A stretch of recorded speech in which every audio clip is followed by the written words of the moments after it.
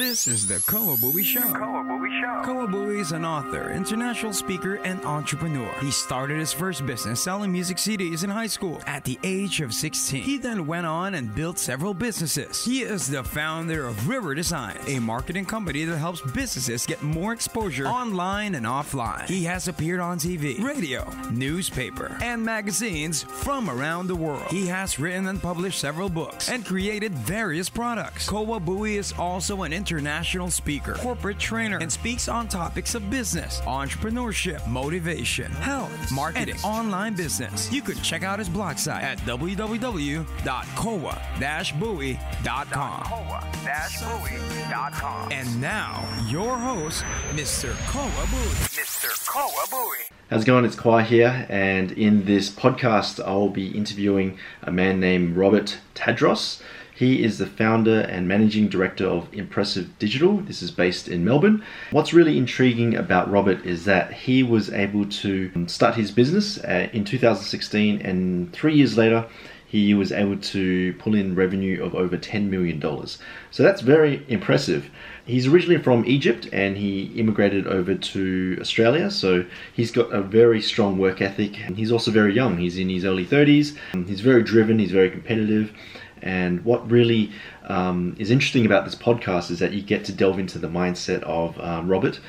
As you know, social media, internet, platforms online, it's all changing. It's all changing, and Robert, he's the one that's looking over the entire spectrum. He's adapting to it, and he's providing these solutions over to his clients. So I think you'll enjoy this podcast, and be sure to check it out and let me know what you think. Let's go say hello to Robert. Thanks. Hello. Hey, how's it going? Hey man, I'm very good. How are you? Yeah, good. How's everything? I'm literally just Lewis. I'm setting up a podcast for us for this afternoon. Oh, nice. Awesome. Okay. We've got our own podcast called The Impressive Digital Marketer. Okay, cool. Yeah. So setting it up. Yeah. So, there you go. Oh, there. Oh, now I can see it. Yeah. There we go. Shit, Nice. I thought my video was on this whole time. No. I had no idea. Now I can see it. Oh, cool. Before we get into Impressive Digital and your mindset and your advice to startups and so forth, for those who don't know, I was wondering, could you tell us a bit about your background and how where you came from? Because I think you're originally from Egypt and then you moved over to Australia. So could you start off with just a background first, and then we'll get into the entrepreneurship? Yeah, absolutely. Look, so my parents decided to make the move from Alexandria in Egypt when I was 10 years old. Mm-hmm. So we landed on my 10th birthday in 1995. There you go. I'm just giving away my age. There you go. And educated parents. Dad was in commerce. Was an accountant. Mom's a pharmacist. As like any migrant migrant parents, they come here, and it's a hard gig, right? It's hard leaving your family behind and your friends and moving your entire family over to Australia. So, came over here, and I went through, schooling, which again was a little bit hard when you're not from here, right? It's always a bit of a challenge, just adapting and really just fitting in. Ended up doing uni, and I've always had a bit of a love for architecture, so that's what I ended up studying. I learned very quickly while I was studying that it probably wasn't for me. So I decided to sort of get into the e-com space because it was sort of trending at the time, and I was pretty keen to get an understanding of, how this online world works. Yeah. Right? Google was fairly new back then, and social, Facebook didn't even exist. So I started, sort of hacking my way through an online business could boost vitality. Mm-hmm. Anyway, I built that business up. I was selling online supplements from the US. And I was 19 at the time, and I got the business humming along, doing 19,000 USD. Right? Yeah. Right? You were doing pretty good with that business, right? You make a lot of money when you're young, and you can blow a lot of money when you're young as well. But I learned a lot, right? It taught me the value of every dollar that I made.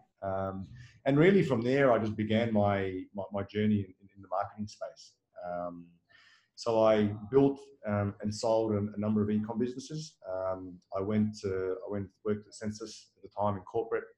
Did the whole climbing the corporate ladder, and decided that after 8 years enough was enough. I needed to go and explore something a bit different. Went to agency side. the most recent role before I started my own agency was leading an APAC, the strategy director for an APAC-based agency. Mm-hmm. I learned a lot, right? I learned the do's and don'ts, the good and the bad. A very diverse portfolio of clients.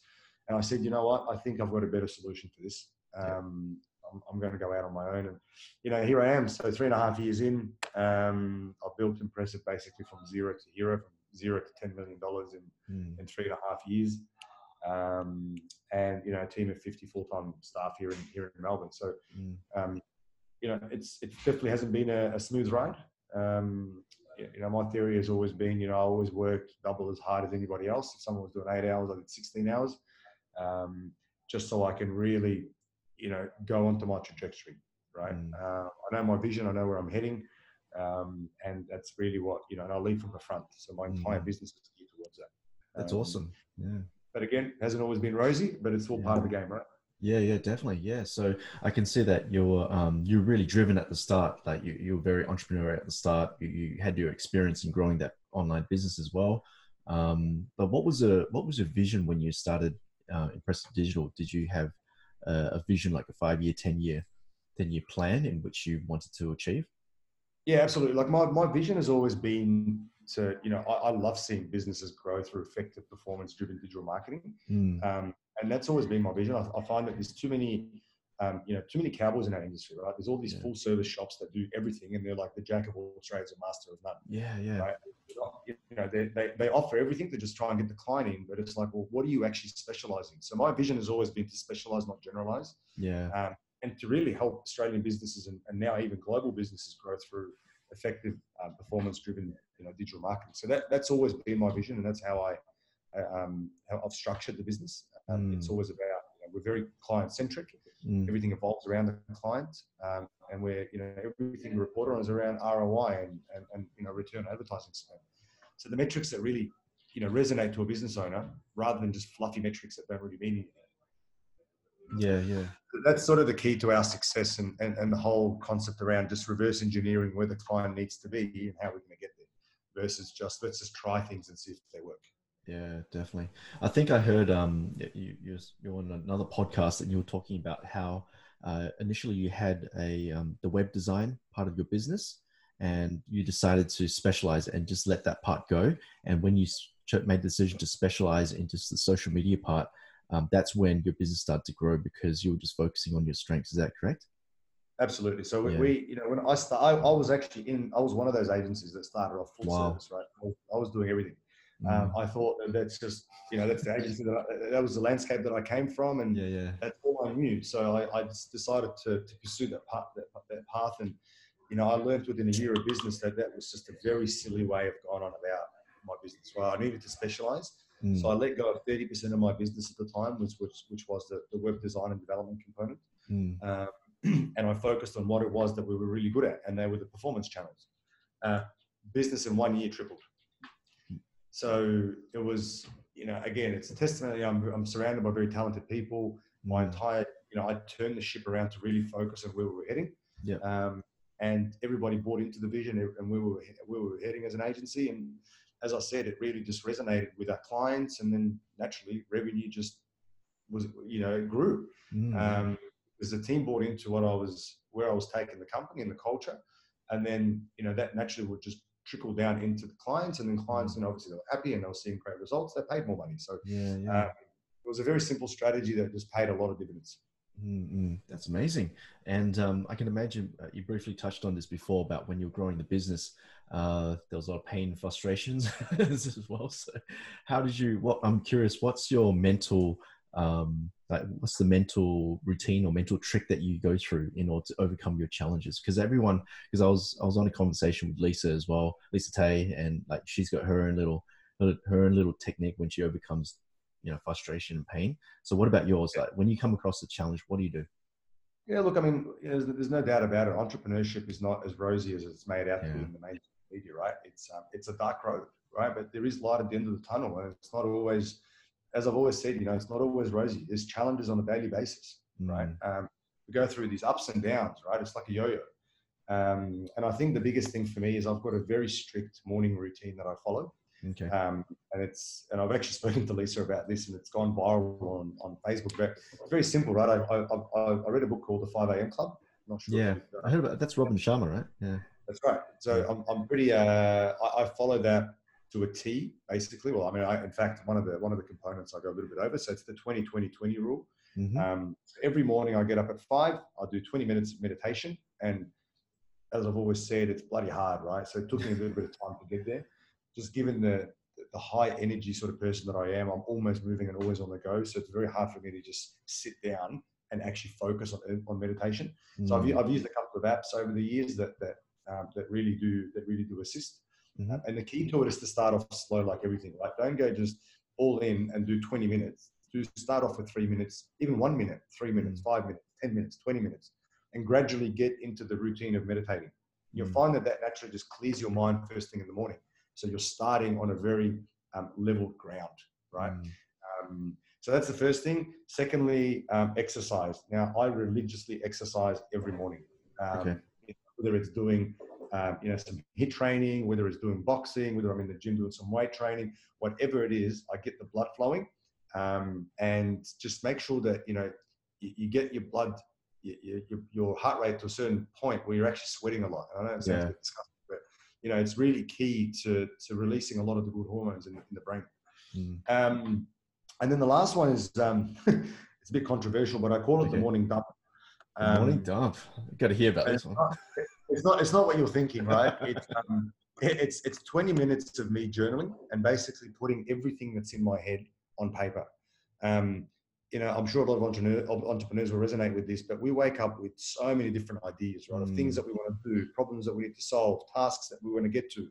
And I find that, like anything in life, right, I need to just clear my head before I start doing anything. Otherwise, I'm just scattered throughout the day.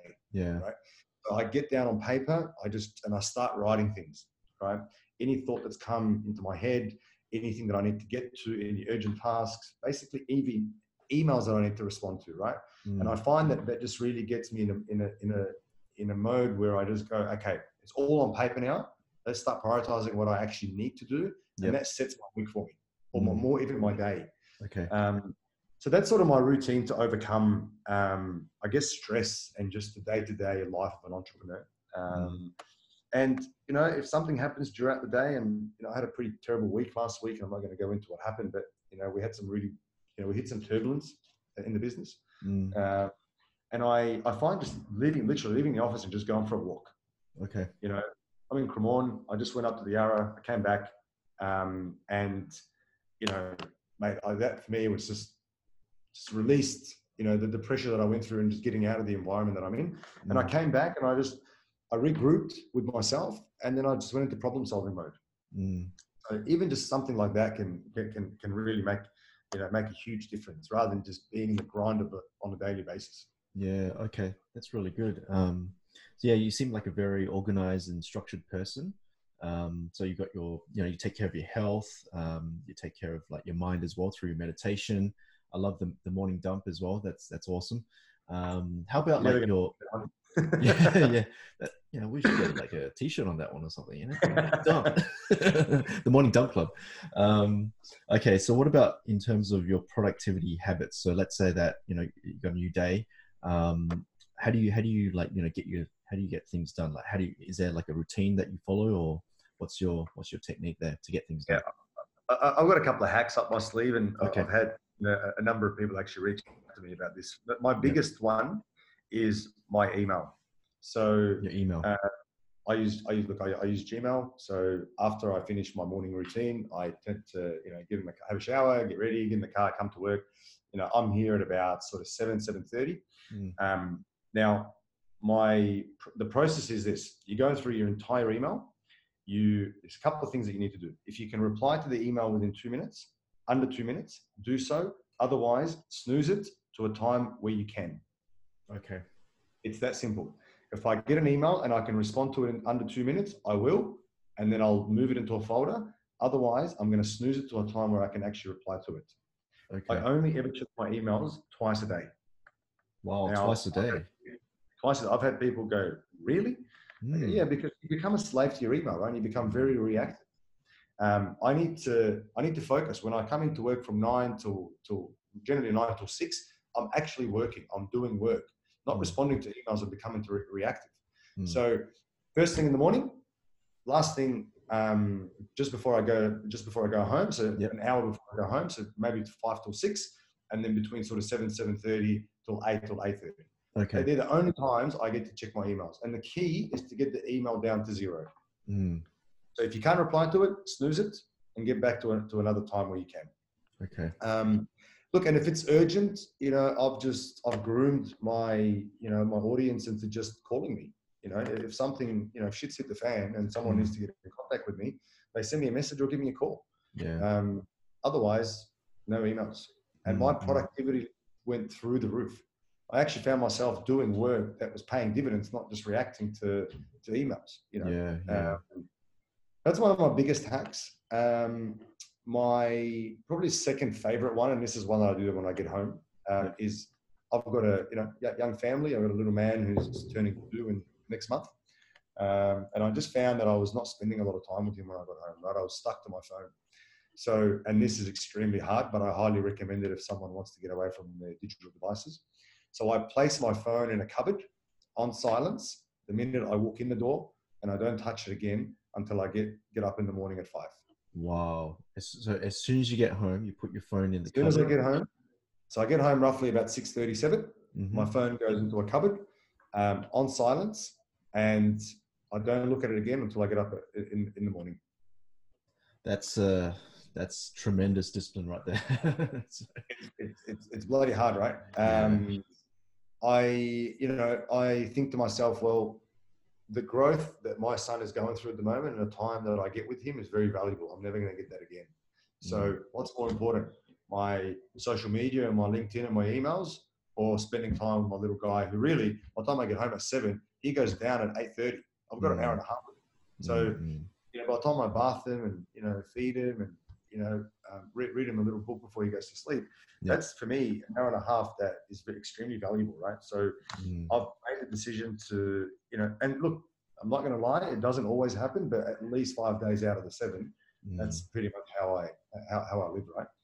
Because I do have, urgent things that come up and I need to speak to people and whatever else, but I've become very disciplined in really putting my phone in that cupboard to allow me to spend time with the family and my little man. Yeah, that's really good.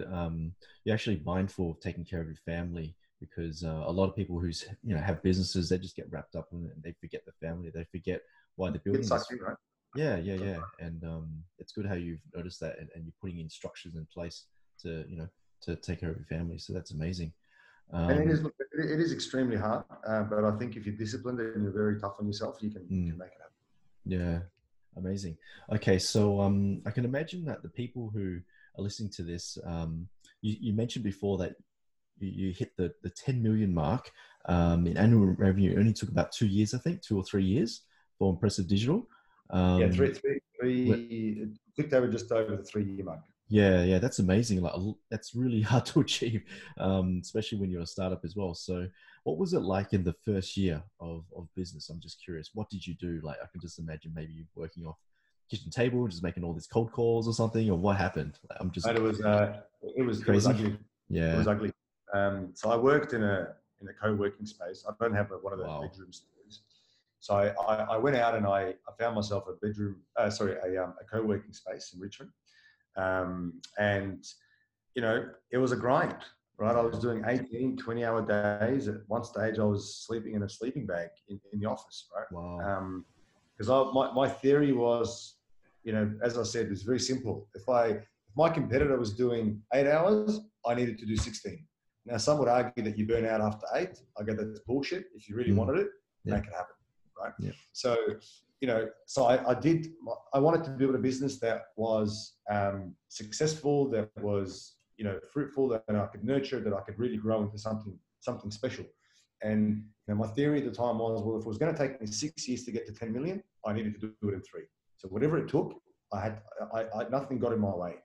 For me, sleep, great. Yes, we need it, but we can sleep when we're dead, right? So yeah, I love that. I'll work every minute as I can until I die. So To some people, that just sounds absolutely ridiculous. To me, you know what? It's paid dividends. So I think it's not for everybody. But again, I burnt myself out, right? So there was a bit of a learning curve, and now I don't do 18 hours, but I might do 12. Depending on when I get up and how much work I do and what's required and all that sort of stuff. So, it was, the first year was really, really hard, right? Because I was the salesperson making the calls and closing the deals. I was the person that was running the campaign. I was the person doing payroll. I was the person. I was the business. I didn't hire anybody. 6 months in, I hired my first intern who's still with me today, 3.5 years in. So I got the 6 month mark and I thought to myself, I can't do this anymore. I need some help, hired an intern, she grew. And then, basically in the first year we're at maybe 5 or 6 people. Okay. And I managed to get the business to $2 million in the first year, which was a bloody hustle. That's impressive, yeah. And then I dumped the web design, as I said, we tripled, and then we were basically on our way.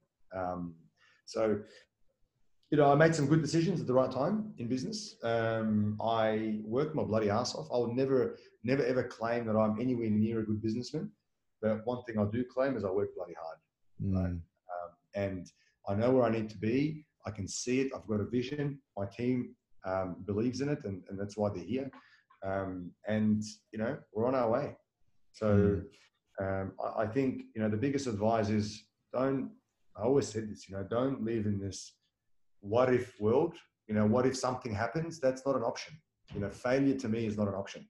Just, if you really believe in what you're building and the product that you sell, you need to really own it and put your ass on the line. That's amazing. Okay, so I think you briefly mentioned that you're working incredibly hard. So you're looking back over the past 3 years. Would that be the one determining factor of that successful 3 years? Is just working damn hard? That's probably I would say 70%. 70%, yeah. What was the other 30%? Is who you surround yourself with and the mentors that you have around you. And something that I did well at the start was a lot of networking, right? I got to meet people of different business sizes, and I got myself to networking groups to really understand, the dynamics of business, right? I knew what I knew, but I didn't know what I didn't know. So I really wanted to get exposure to other businesses and other agencies and how they operate, and learn from their mistakes. So that probably was the other, really the other 30% of that. Well, actually, probably 20%, and then the other 10% is a lot of just building my own knowledge base, right? Okay. So reading different books. I'm a big fan of Scaling Up, big fan of Traction. 2 great books for anybody that's sort of starting out. So it was those 3 things that really got me, I reckon, to where we are. My ego is completely out the way. I'll never say that I know everything, because I don't. And I don't believe that anybody in business, I don't care how big you are, you can ever get to a point where you know everything. You always need to grow and you always need to learn. So you need to expose, and be vulnerable, right? You got to let the ego wall down, because I just find a lot of entrepreneurs, their ego gets in the way. Right? Who are you to tell me how to run my business? Well, it's like, even if you get 1% from that person and 1% from that person, that's 2% that you didn't know. Yeah. So, and it can be a game changer. That's amazing. I remember hearing, Lisa Tate talking about that as well. She said that she let go of her ego as well, and then she was able to network with other people, and it's it's actually, it holds you back, isn't it? Like when you have it. Absolutely. Look, I think as humans, it's pretty natural to just have an ego and let ego get in the way. And I think it takes a certain discipline to really just, first of all, acknowledge the fact that this is your ego getting in the way. Secondly, letting the ego down and opening and being vulnerable and just letting yourself learn. It's not easy, I think it's quite hard, especially for, so-called entrepreneurs, right? Everybody's calling themselves an entrepreneur these days. And, when you give yourself that title, I think your ego definitely gets in the way, and it's that discipline of acknowledging it, getting it out of the way, and being vulnerable. Yeah. Okay. How about skills? What's the one skill that you would say that was really effective in those 3 years of growing your business? One skill. Yeah. What's the one skill that was extremely valuable? Yeah, that's a good one. I think the art of selling is extremely important. You know, I'm a big believer in that. You know, sales is one of the main arteries to any successful business. If you haven't got a well-oiled sales team that, you know, are very skillful and actually understand how to do proper discovery calls, use different methodologies, challenge a prospect, and really understand what their challenges are and what their needs are, I think you're really doomed. You know? And I know that this is a bit, you know, and I'm pretty firm about this. You know, something, you know, one of the key skills that I think that I've mastered over the years is the art of selling, right? And prospecting, understand how to speak different target markets, understand how to speak different personalities. You know, I'm very big on doing, you know, disc profiling, understanding in my head straight away. I can basically in the first 30 seconds identify what sort of personality I'm talking to, and I adapt to that personality. And I think, you know, it's a skill that takes years to develop. You can't just, you know, all of a sudden wake up tomorrow and go, you know, I've just learned the skill of how to sell to different people. And that's something that I train my sales team on, right? Is how to, you know, be able to be on the same level as the person that you're speaking to. You know, speaking to a creative person, you need to be a bit more creative. If you go analytical, you've lost them. You speak to an analytical person, you start going creative, and you've lost them, right? So you speak to a driver or someone who's very dominant. So you need to be able to adapt to different personality types, and that's a very hard skill to master. And I haven't mastered it, but I think I'm getting pretty close to getting there. Okay. And that's definitely helped me throughout my entire journey and my entire career. Yeah, I 100% agree. I think sales is everything. Learning how to talk to people, how to, you know, close deals and book appointments, all that stuff is it's just incredible. That's right. Well, there's no deals, there's no business, right? If you can't, you know, if you can't close deals and really just build up that pipe, well, you can have the best product in the world, you can have the best service, and no one knows about it. Well, where are you going? yeah, that's right. Exactly. How about, but before you became really good at sales, what happened before that? Did you get some experience in, I don't know, selling retail or something, or what, like, did you read some books? Yeah. So throughout my career in corporate, or actually when I was very, very young, when I was running my online stores, I started selling in retail, you know, just to get some experience and, you know, just maybe even face-to-face selling. That definitely taught me a lot. Then I started the career in corporate. I started in sales. I was doing sales for probably about 5 years of the 8 years that I was there. Okay. And, you know, when you work for a massive corporate like that, they've got all sorts of training and resources. You know, we were doing Harvard accredited sales techniques and account management techniques and different sales methodologies. And, you know, so they really invested a lot into us. And I have to say that really attributed to probably where I am today and a lot of the things and skills that I've learned.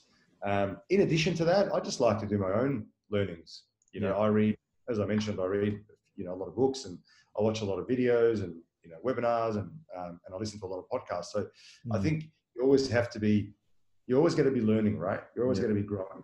And that's very important. You know, I think, you know, a lot of people get stuck. Well, actually 95% of people live in this comfort zone, and to get to grow, you actually got to start getting into the fear zone, and no one wants to feel fear, right? It's ugly, it's uncomfortable, but that's the only way to get to growth. You know, so if you want to grow, you got to step out of the comfort zone into the fear zone, really challenge yourself, and then from there you start growing on a daily basis. And I think too many people get complacent.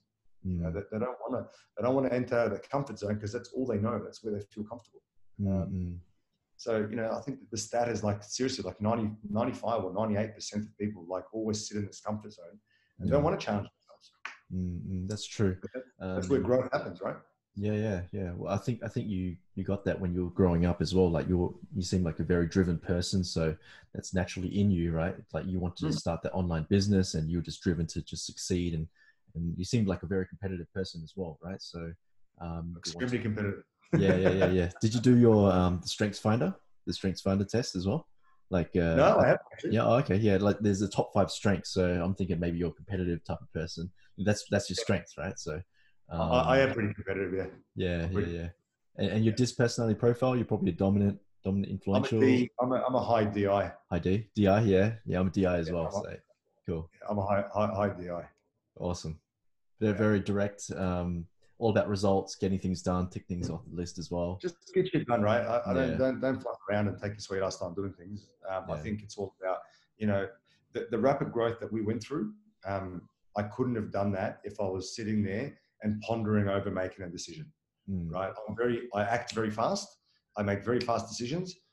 You know, 90% of the times, you know, the decisions that I make are the right decisions. 10% I fail, but I can live with that, right? But I'm very quick at calculating and making quick, educated decisions, rather than sitting there and taking time to think about something and then make a decision. Because guess what? Someone else in the same space has already made that decision and has moved on. So that's probably where my competitiveness comes in as well. Yeah. Okay. So there's a lot of there's a lot of CEOs and really high-powered executives, you know, high D personality types, influential as well. But the opposite of that is the very steadies, the conscientious people, you know, very analytical. They take their time. They talk to other people before they execute and stuff. And I can imagine that can get really frustrating as well. On your end, like how would you deal with these type of people? Yeah, it's pretty funny actually, because my operations manager is exactly that. Yeah, and we are like, you know, complete opposite. Mate, we're complete opposite, and sometimes we just disagree, right? Yeah. But I've learned, I think, because I've been working with him now for nearly 2 years, I've learned to adapt to his personality style. You know, he's all about the data, the facts, and the figures, right? When he makes a move. And I do have a little bit of that in me. You know, I do get pretty analytical at times where I really need to understand the key metrics to make a decision. So I guess to that degree, we do get along, but sometimes I'm just like, mate, Brett, I just need to make a decision. I need to make a decision now. Let's go. He's go. like, We'll fix it later. Yeah, he's like, no. Hold on. Let me get all the stats and numbers before we No. So, you know, just, I guess, this is where I guess you can sort of use your power to a certain degree and go, it's my decision. I'm making it. Roll it out. So, you know, I don't bulldoze over people, although, you know, given the high D in me, that tends to be the case. I've learned to just acknowledge that again and take a bit of a step back. But when I do need to make a decision, I just make the decision, right? So, yeah, working and managing people like that is hard, especially if you are a high D. And I think it's just understanding, you know, their perspective, acknowledging it, but still getting what you want. That's amazing. That's cool. Yeah. Okay. Let's talk about, how about, you briefly touched on this. What about recommended books as well, before we get into the business side of things? What about recommended books? Yeah. So Scaling Up, as I mentioned, is a big one. The 5 a.m. Club. Traction is another one that I am currently reading. Yep. Just trying to think of some of the most recent ones that I've. I think you were into Tony Robbins as well. A little bit, yeah. I'm into Tony Robbins. Yeah, okay. I'll probably listen to a lot more of his stuff than I do read. I'm a big fan of Simon Sinek as far as you know, as far as his disciplines and what he talks about. A lot of what he says really resonates with me. This is an oldie but a goodie. Think and Grow Rich by Napoleon Hill. You know, it's a hard read, but I think I've read it a couple of times, and you know, a lot of stuff in there resonates with me. The other one is by Felix Dennis, and it's How to Get Rich. Yeah, the money one, right? Yeah. That's a good read as well, and it's definitely up there. You know, a couple of oldies, but it's like, you know, the 80-20 principle. An easy read is probably Build to Sell. That was actually the book that influenced me to ditch 30% of my business when I first started. Build to Sell. Highly recommend that one, actually. Who's the author of that one again? That was John. What was it? Yeah, I've seen the cover of the book. Yeah, it's John someone. I can't remember, but it's John someone. Build to Sell. Look, you can even look it up on any platform. It's a picture of a building or something. I remember seeing the book cover. Yeah. It's blue and white with just big writing that says Build to Sell. Yeah. Cool. Yeah. Awesome. So there's some of my some of my faves. Nice. Thanks for that. Okay, let's talk about Impressive Digital. So what are you currently offering to the marketplace? I believe you're specializing in a certain area in social media marketing. Is that correct? And Yep. It's SEO, performance media, so paid social and SEM. Yep. And we've just found a big need from our clients around personalization and marketing automation.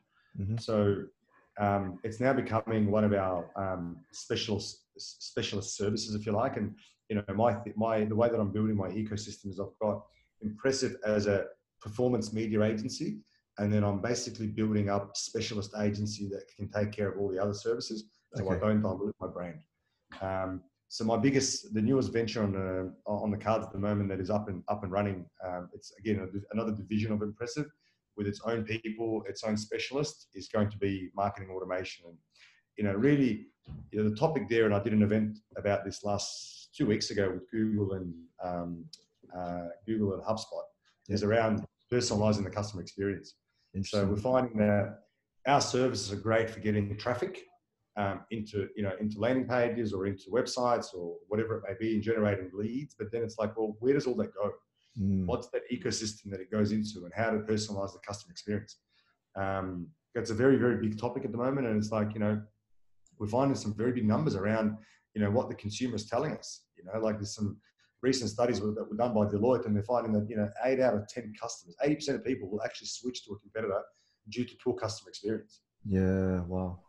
Pretty crazy stuff, right? Yeah. So as marketers, we really need to take that into consideration when we're looking at every Facebook post, every Google ad, every email that's being sent out, whatever it may be, to really make sure that experience is personalized to each individual. It's not just one approach to the entire database. So you're dealing with big data, is that right? You're dealing with big data? Pretty much, yeah. Okay. Yeah, collecting a lot of data, segmenting it, understanding it, and using it to our advantage, I guess, to be able to market better and get better performance out of all our performance channels. So although we specialize in these performance channels, we find that it's heavily influenced by, what happens post the engagement or post the conversion. And it influences then the repeat purchase and all that, right? And loyalty and so on. So, we're never going to go full service, but I will be building out specialist agency that support every part of the overall customer journey. Amazing. So I've got a lot on my plate at the moment, but we're getting there. Yeah. I'm sure you get there. Okay. So I noticed that social media is changing as well, I'm sure that you're aware. With Instagram, algorithms are changing. Facebook as well. And there's also TikTok out there. From your perspective, what's the current state of social media? Where do you see it forming in the next few years? Yeah, look, it's very simple, right? Facebook, TikTok, any of these platforms, they're businesses, right? They need to make money. So, the way that I see it is they've given us a bit of a taste for a few years through the organic reach and to demonstrate the capabilities and what the strength of this platform and what they can do to a business.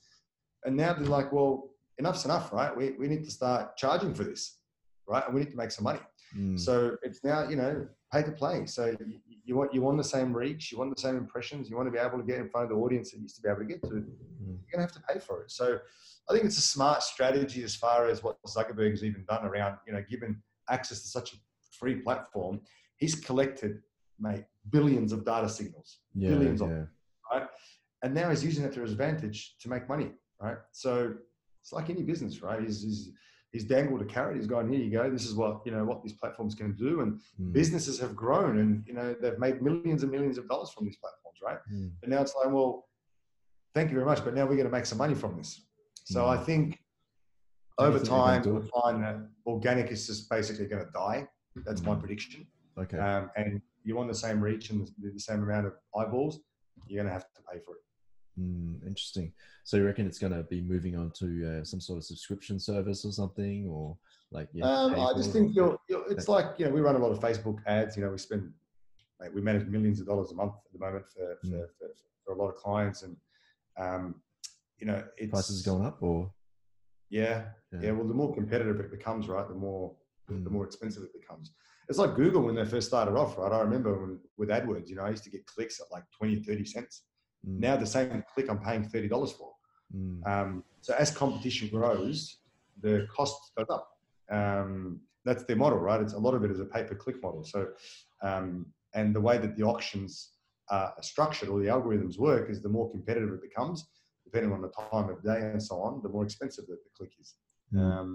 So, yeah, I think probably not a subscription as such, but I think it will just become, like boosted posts, sponsor posts, writing Facebook funnels, and really just paying to get the same reach and impressions and so on. I think it's really where it's gonna end up. Yeah. Could be wrong, but that's the trend, and that's where I'm seeing it. Okay. So, what about like for your clients? Let's say that I don't know anything about like social media. I just launched my business. How can I benefit from your services? Like, what steps do you think I should take to grow my business? Yeah, it's a good question. I'm always because I've been through this myself, right? I guess advantage of being a marketer, but I always say there's a lot of free things out there that you can do yourself as a business owner, right? It's, creating content doesn't cost anything, right? You can write your own blogs, you can do your own videos, you can do your own podcasts. And I think for me, try not to sell anything. And it's probably going to be contradicting to what I said earlier, but as you're starting out, you need to create content and become a bit of a thought leader in the industry, and own that space. And the more content that you produce around educating your audience, naturally, the more leads that you're going to generate. So if you can just think about not selling and educating, the more you can educate someone and just drench them with value, the more that they're actually going to just sell themselves, right? They're going to come to you and say, we basically want these services. And that's really how I started off, right? Is I produced so much content. I educated everybody that within my network, and my network grew and it grew and it grew. And I kept drenching them with more value, giving them free things and tips and things that they can do on their own. And then as it grew and they grew as a business, they went to a point where we've got enough money now to engage my services. To be frank, we don't sort of deal with businesses that are doing under $1 million in revenue, and that's not being cocky. It's just, they would not be able to afford us, right? Yeah. So, and I say up to $1 million, there's a lot of things that you can do to get to that point without engaging an agency and paying for services, right? So I think for a lot of startups and businesses that are trying to get off the ground, and a lot of them are bootstrapping it, you have to be very careful with your marketing dollars. Be very careful with who you engage as an agency, because there are a lot of cowboys out there. And as I said, there's a lot of things that you can do for free. There's YouTube alone, that's like an encyclopedia of information. You can Google YouTube anything and you'll find an answer, right? And I'm also a big believer, for anybody starting out, is you need to learn what it is that you're about to engage in. If you're about to engage an SEO company, go and do some reading, understand what SEO is. You want to do some Facebook advertising? Go and learn it and understand what it's all about. I'm not suggesting you need to do it yourself, but at least understand what it is that you're about to engage, right? Because you don't want to be taken for a ride. So I think, that's probably the biggest advice I can give for any startups that are sort of trying to get from that 0 to 1 million. Once you sort of get close to 1 million, you've got a little bit of cash to work with. And then it's just about investing in the right channels. That's amazing. So it's all about just testing things first, learning about SEO, learning about creating content, try out all these free tools first, and then and then you build like a knowledge base, right? And then you execute, and then that's how you get smarter, and then you approach people like yourself. Exactly. And exactly right. Don't get to a point, I think, where you invest too much time in it, because your time is more valuable building the business rather than trying to learn a different discipline. But I think it's always good to just understand what it is that you're about to engage into. So you've got an understanding, don't go into the blind. Yeah. Okay. No worries. Okay. What about if you were to go into like a time machine and you talk to your younger self, right? What would be the one thing that you'll say to your younger self? It's a bit of a, interesting question. That's a very tricky question. The one thing that I would say to myself is, from what you've experienced. I don't have regrets in life, but I do wish that when I was making a lot of money when I was younger, that I invested it wisely. I made a lot of money when I was younger, and I blew a lot of money very quickly as well.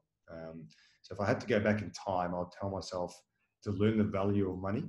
I see a lot of younger entrepreneurs that start out in their 20s, especially the younger 20s, that can make a lot of cash, and they end up going and blowing it on stuff that's pointless, right?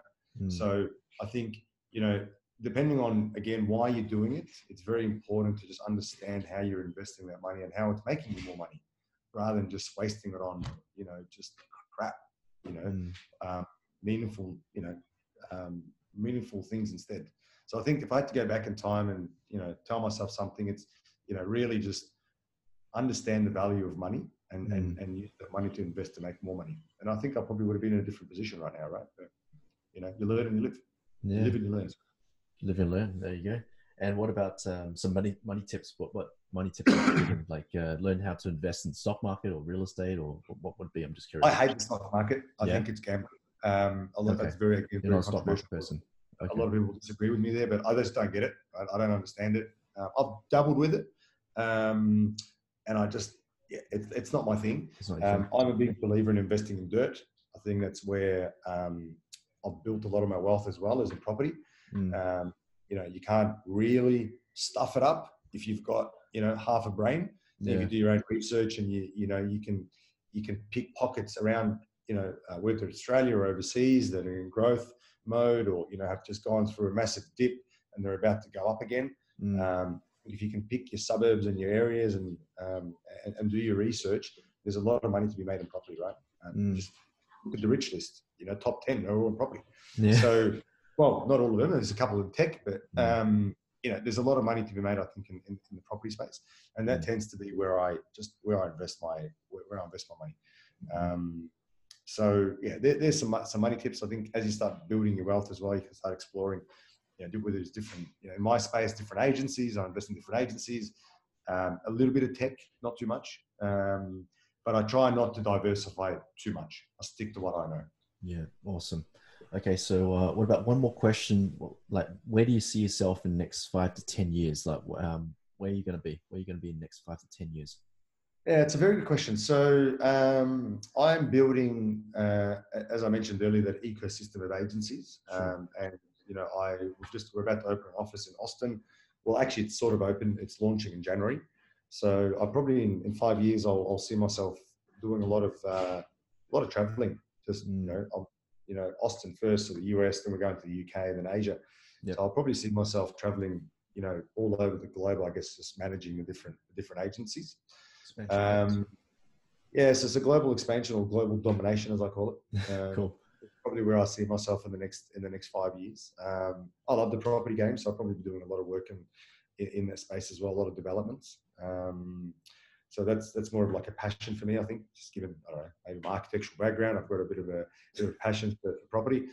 So that's probably where my focus is going to be. Is more out of the business and growing and I guess working on it rather than in it, and then just growing out our different agencies and specialist agencies. Awesome. Maybe I'll give you a call in about 5 years, and I'm sure you'll be jetting somewhere. Sure I am. Done. Awesome. Okay, so how can people get in contact with you?